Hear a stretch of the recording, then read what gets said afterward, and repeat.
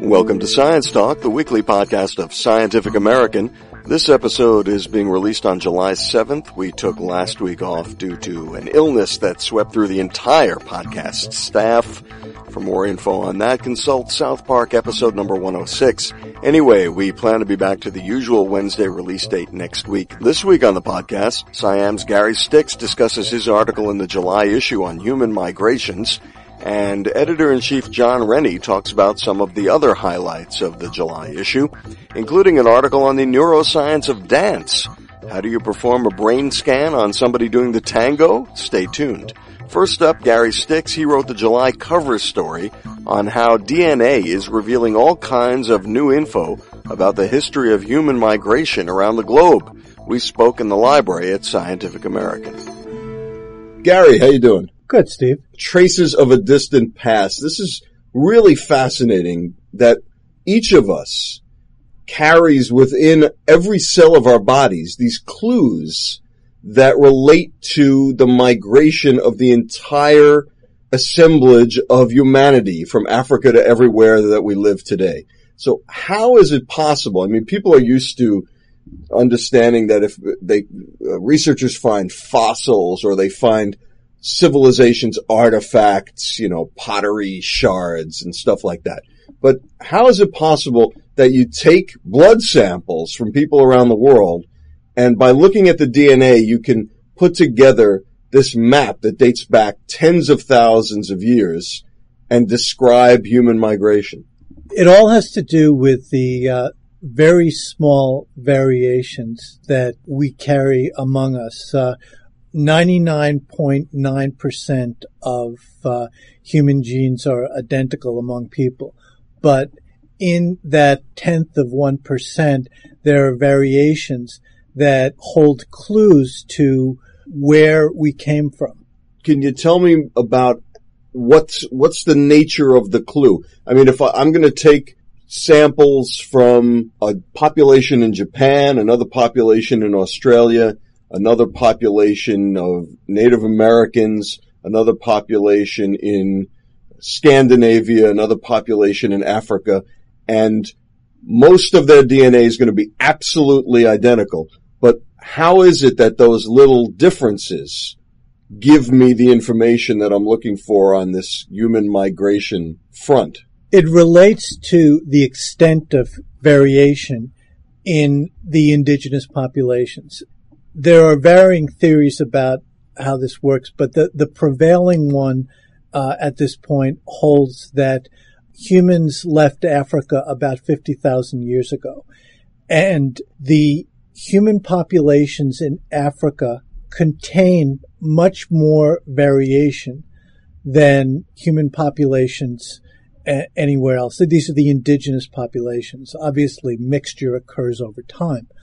But if you look at the population in Addis Ababa and you compare it to the population, indigenous populations in a place like Buenos Aires in Argentina, there is much greater genetic variation in Africa, in Ethiopia, which is really the cradle of humanity, than there is in other places.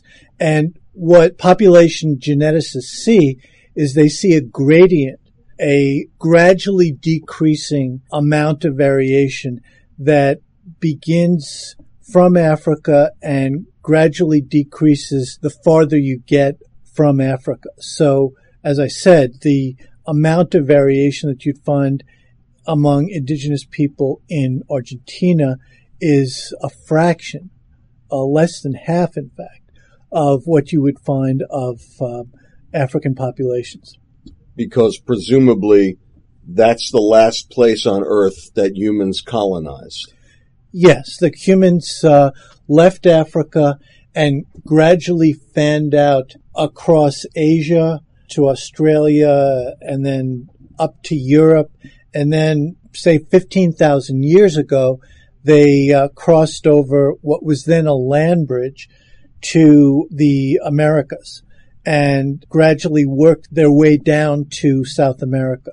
And that's all material that the archaeologists and anthropologists had pretty well covered, but the DNA is really confirming that. The DNA confirms that the advantage of using DNA is that there is an endless supply of DNA from human populations, and geneticists come up with new ways of exploiting that DNA. They can analyze a particular block of DNA. They can analyze individual letters in DNA. They can analyze missing sections of the genome to compare a group in, say, the Americas versus a group in Asia versus a group in Africa or Europe. And just as a concrete example, there's a particular group in Africa that appears to be a remnant of the original humans in Africa that did not leave the continent. And the variability there, because they've been in that one place for such a long time, is very large, whereas this is what we've said, but I'm just trying to put it in concrete terms. The variability within that population in, say, Argentina is very small. I mean, it's not that one group has evolved more than another group. It's that the variability within one group versus another is either large or small because one has been doing it for 100,000 years and one just arrived 15,000 years ago. Right. And that's when you start the clock on that intra-group variability. Right. So the other point is that most geneticists and anthropologists believe that it was a single group. There are estimates of how large that group was.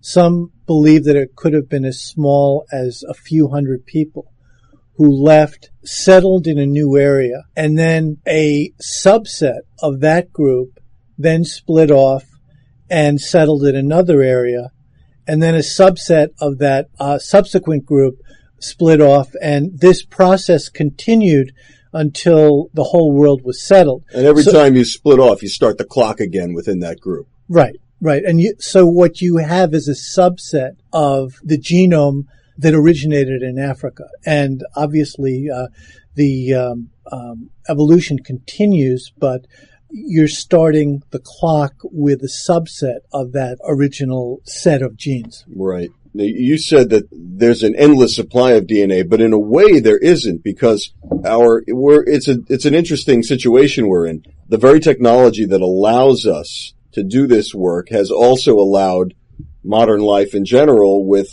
the ability to just fly across the world, resettle on another continent tomorrow, and mix all those genes up again. So our ability to do this research could be severely compromised, let's say 100 years from now, because there may have been so much mixing of these populations. So we really have to do this research now, don't we? That has been the perspective of a number of population geneticists who have felt that we really need to carry out this research as soon as possible because of globalization, because of the mixing of peoples.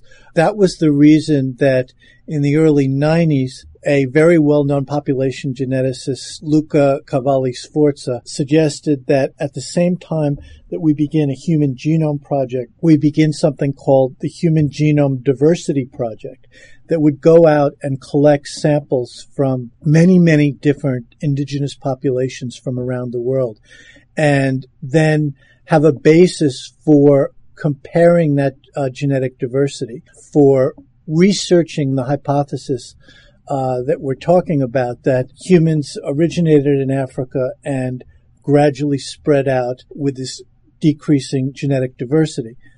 There was a problem with that.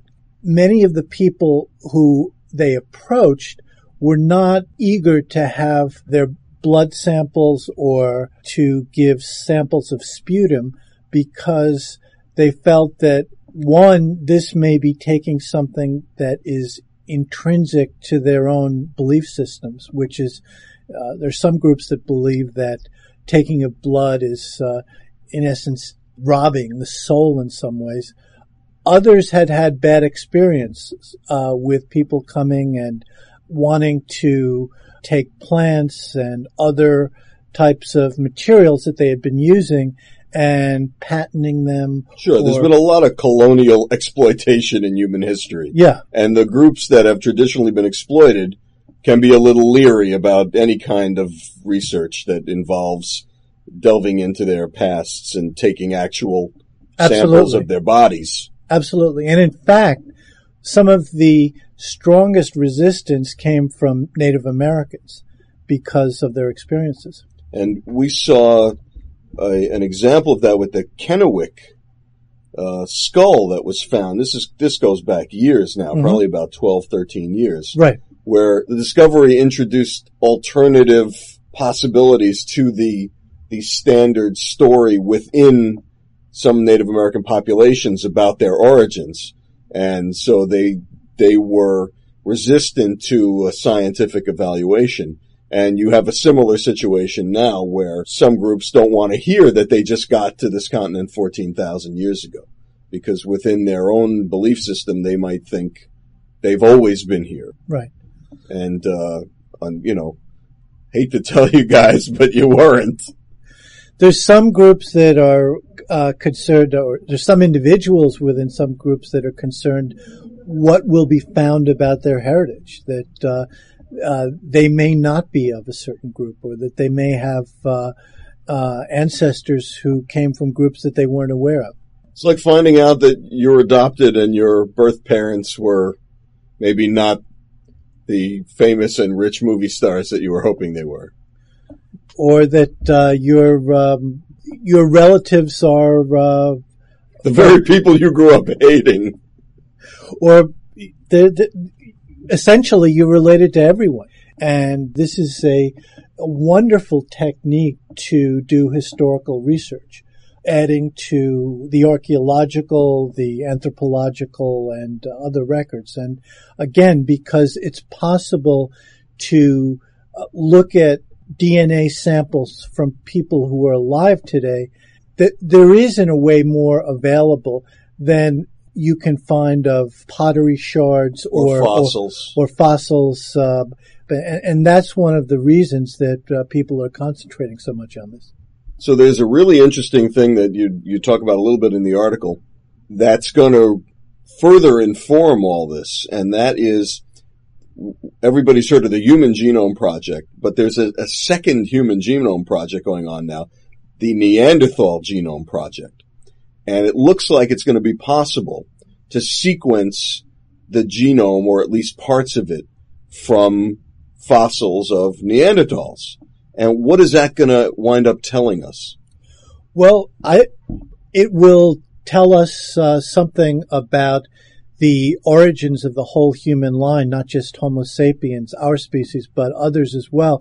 But what it will really tell us is a lot about ourselves. It will be a comparison, the closest comparison that we can make of a closely related species. Because right now the closest related species are chimps right. and gorillas, right. And so we make do with that. But to have the genome of an actual human species that is not us absolutely is a fascinating thing. Right. And one of the major questions that people are going to be looking at is whether such a closely related species actually had interaction and actually mated at any point with humans. Now, there are varying theories about that, and there's some evidence in the genetic record that may have happened, but it's very sparse evidence.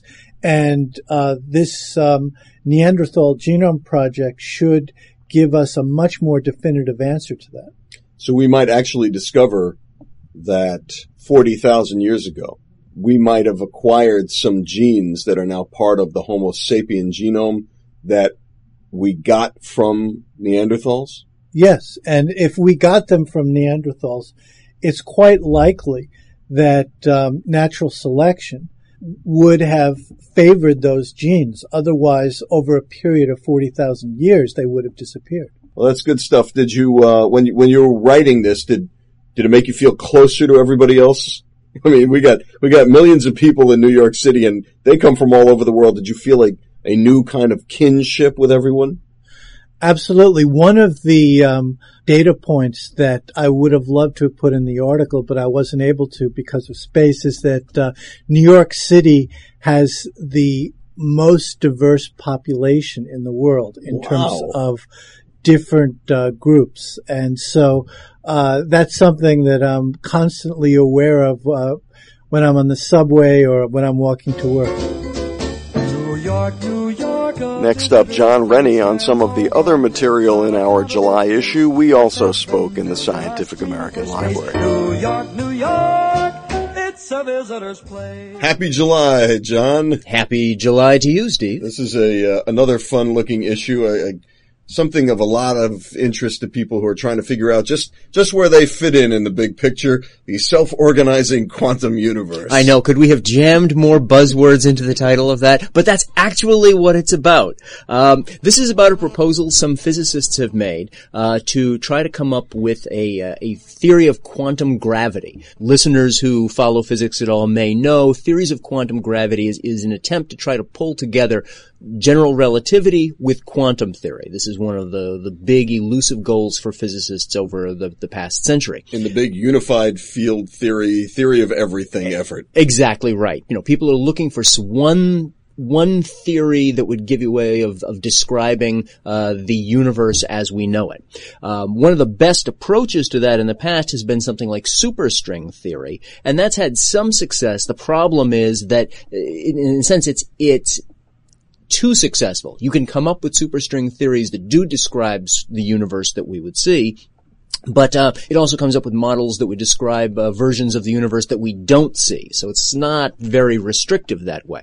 But there's this proposal that these physicists have of an entirely novel take on this, and it's based on geometry. Their idea, and watch how I strip away all the physics detail on this, is that if you imagined that space-time, instead of thinking of it as a continuum, if you imagine that it consisted of lots of very, very tiny little pieces of space-time, almost like atoms of space-time, and that you then imagine that they interacted in a certain way based on the rules that we know of from relativity and quantum theory, what these physicists have shown is that you end up with a space-time geometry that is just like the one that we do observe. And what's really interesting about that is that unlike the superstring theories, where depending on very tiny changes in your starting suppositions, you end up with completely different types of universes, lots of different starting conditions all bring you back to a universe that looks just like this one.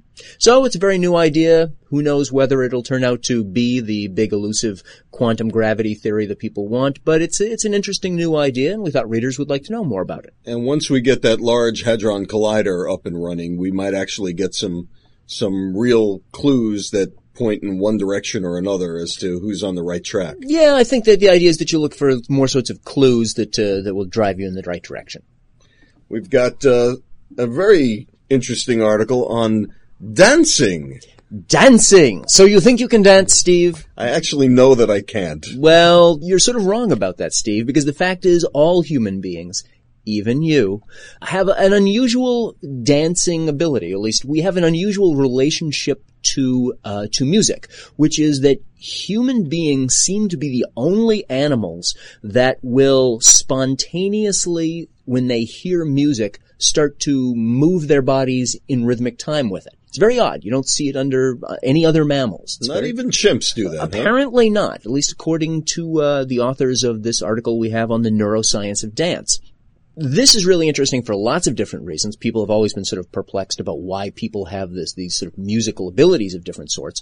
But neuroscientists who look at motion are particularly interested in things like this, because for years and years we've been studying what happens inside the brain that's involved with relatively simple motions. I make a fist, I move my arm, I kick my leg. We've studied a lot of those kinds of things, and even relatively simple actions like, say, walking or running. We've studied what goes on inside the brain.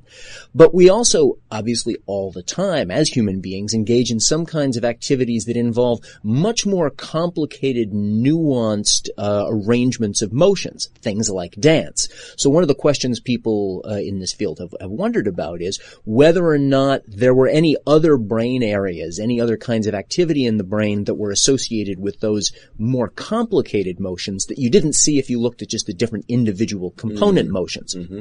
And some experiments investigating that are what Stephen Brown and Lawrence Parsons, the authors of this article on the neuroscience of dance, talk about. And they did a really great, wonderful experiment. I would love to have seen this. They recruited amateur tango dancers, and they did brain PET scans of them while they were dancing.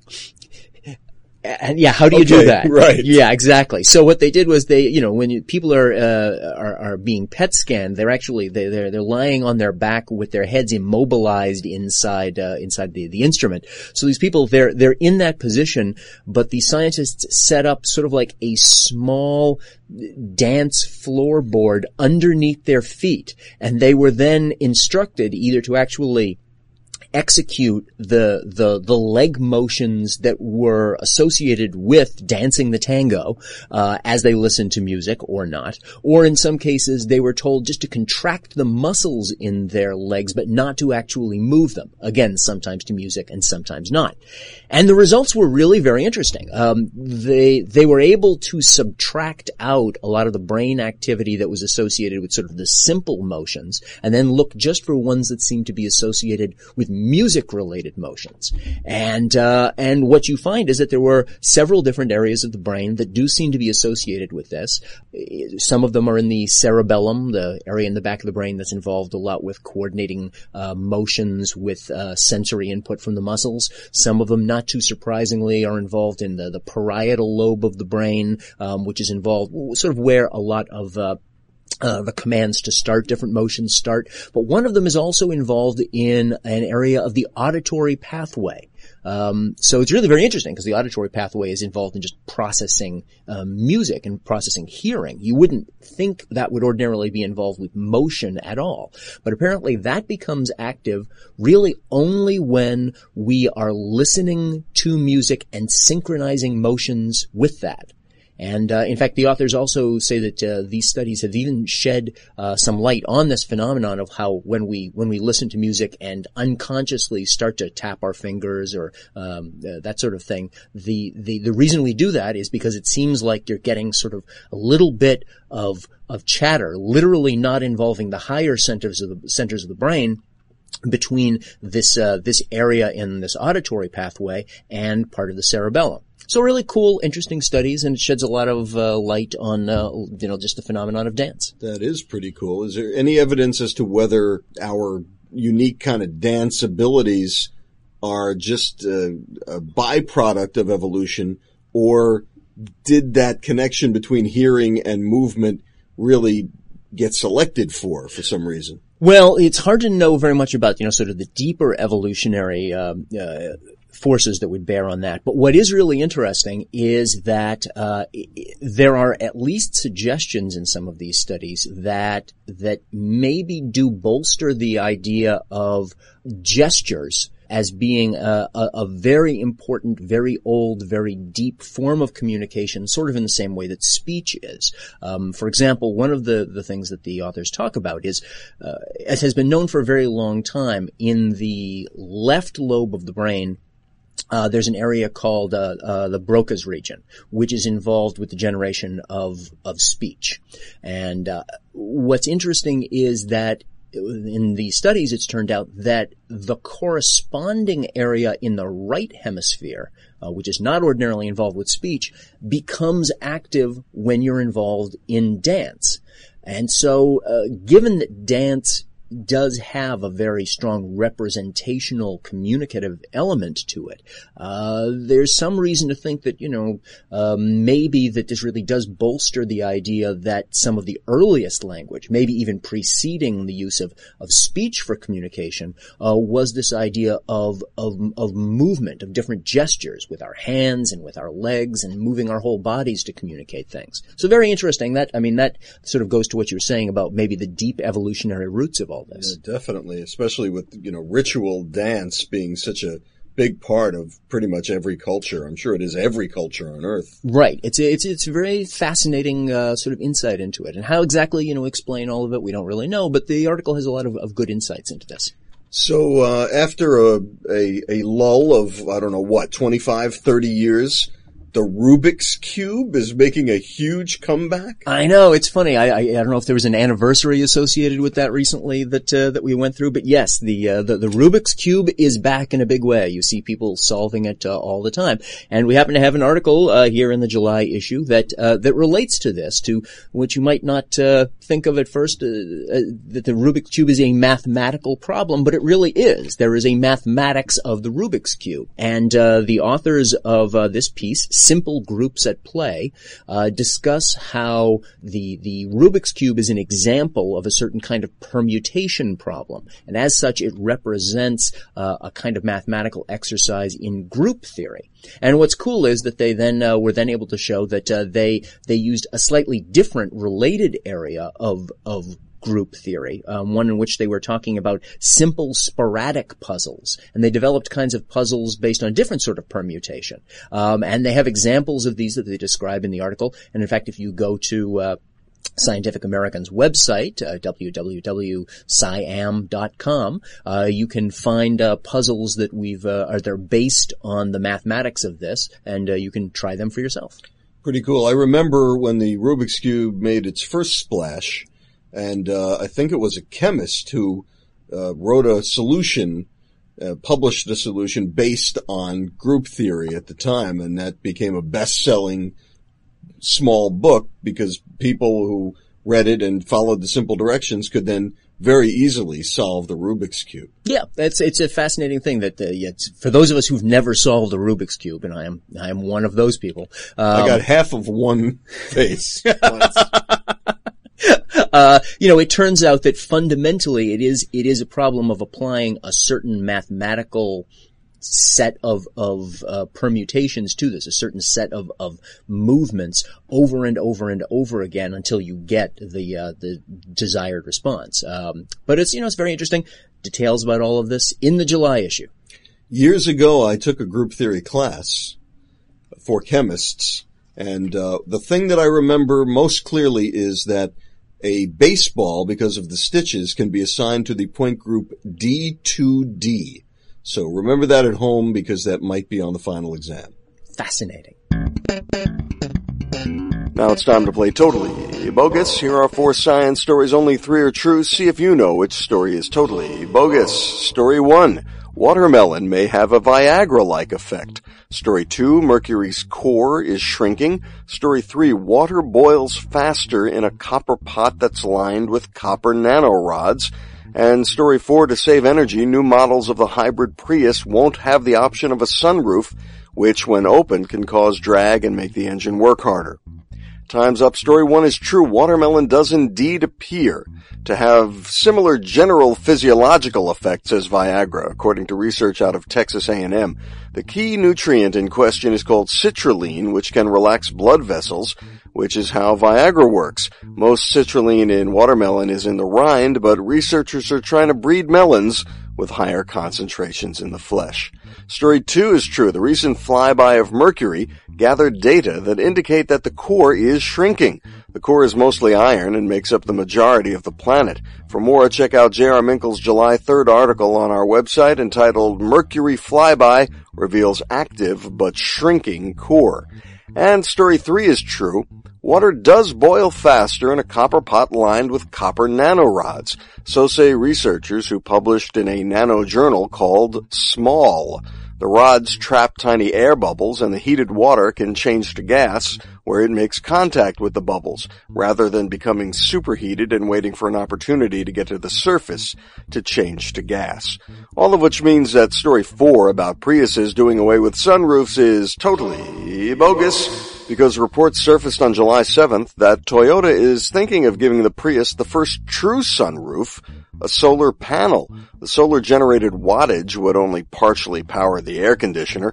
I'm waiting for the crank-powered onboard DVD player. Kids in the back seat want to watch SpongeBob. They should have to work for it.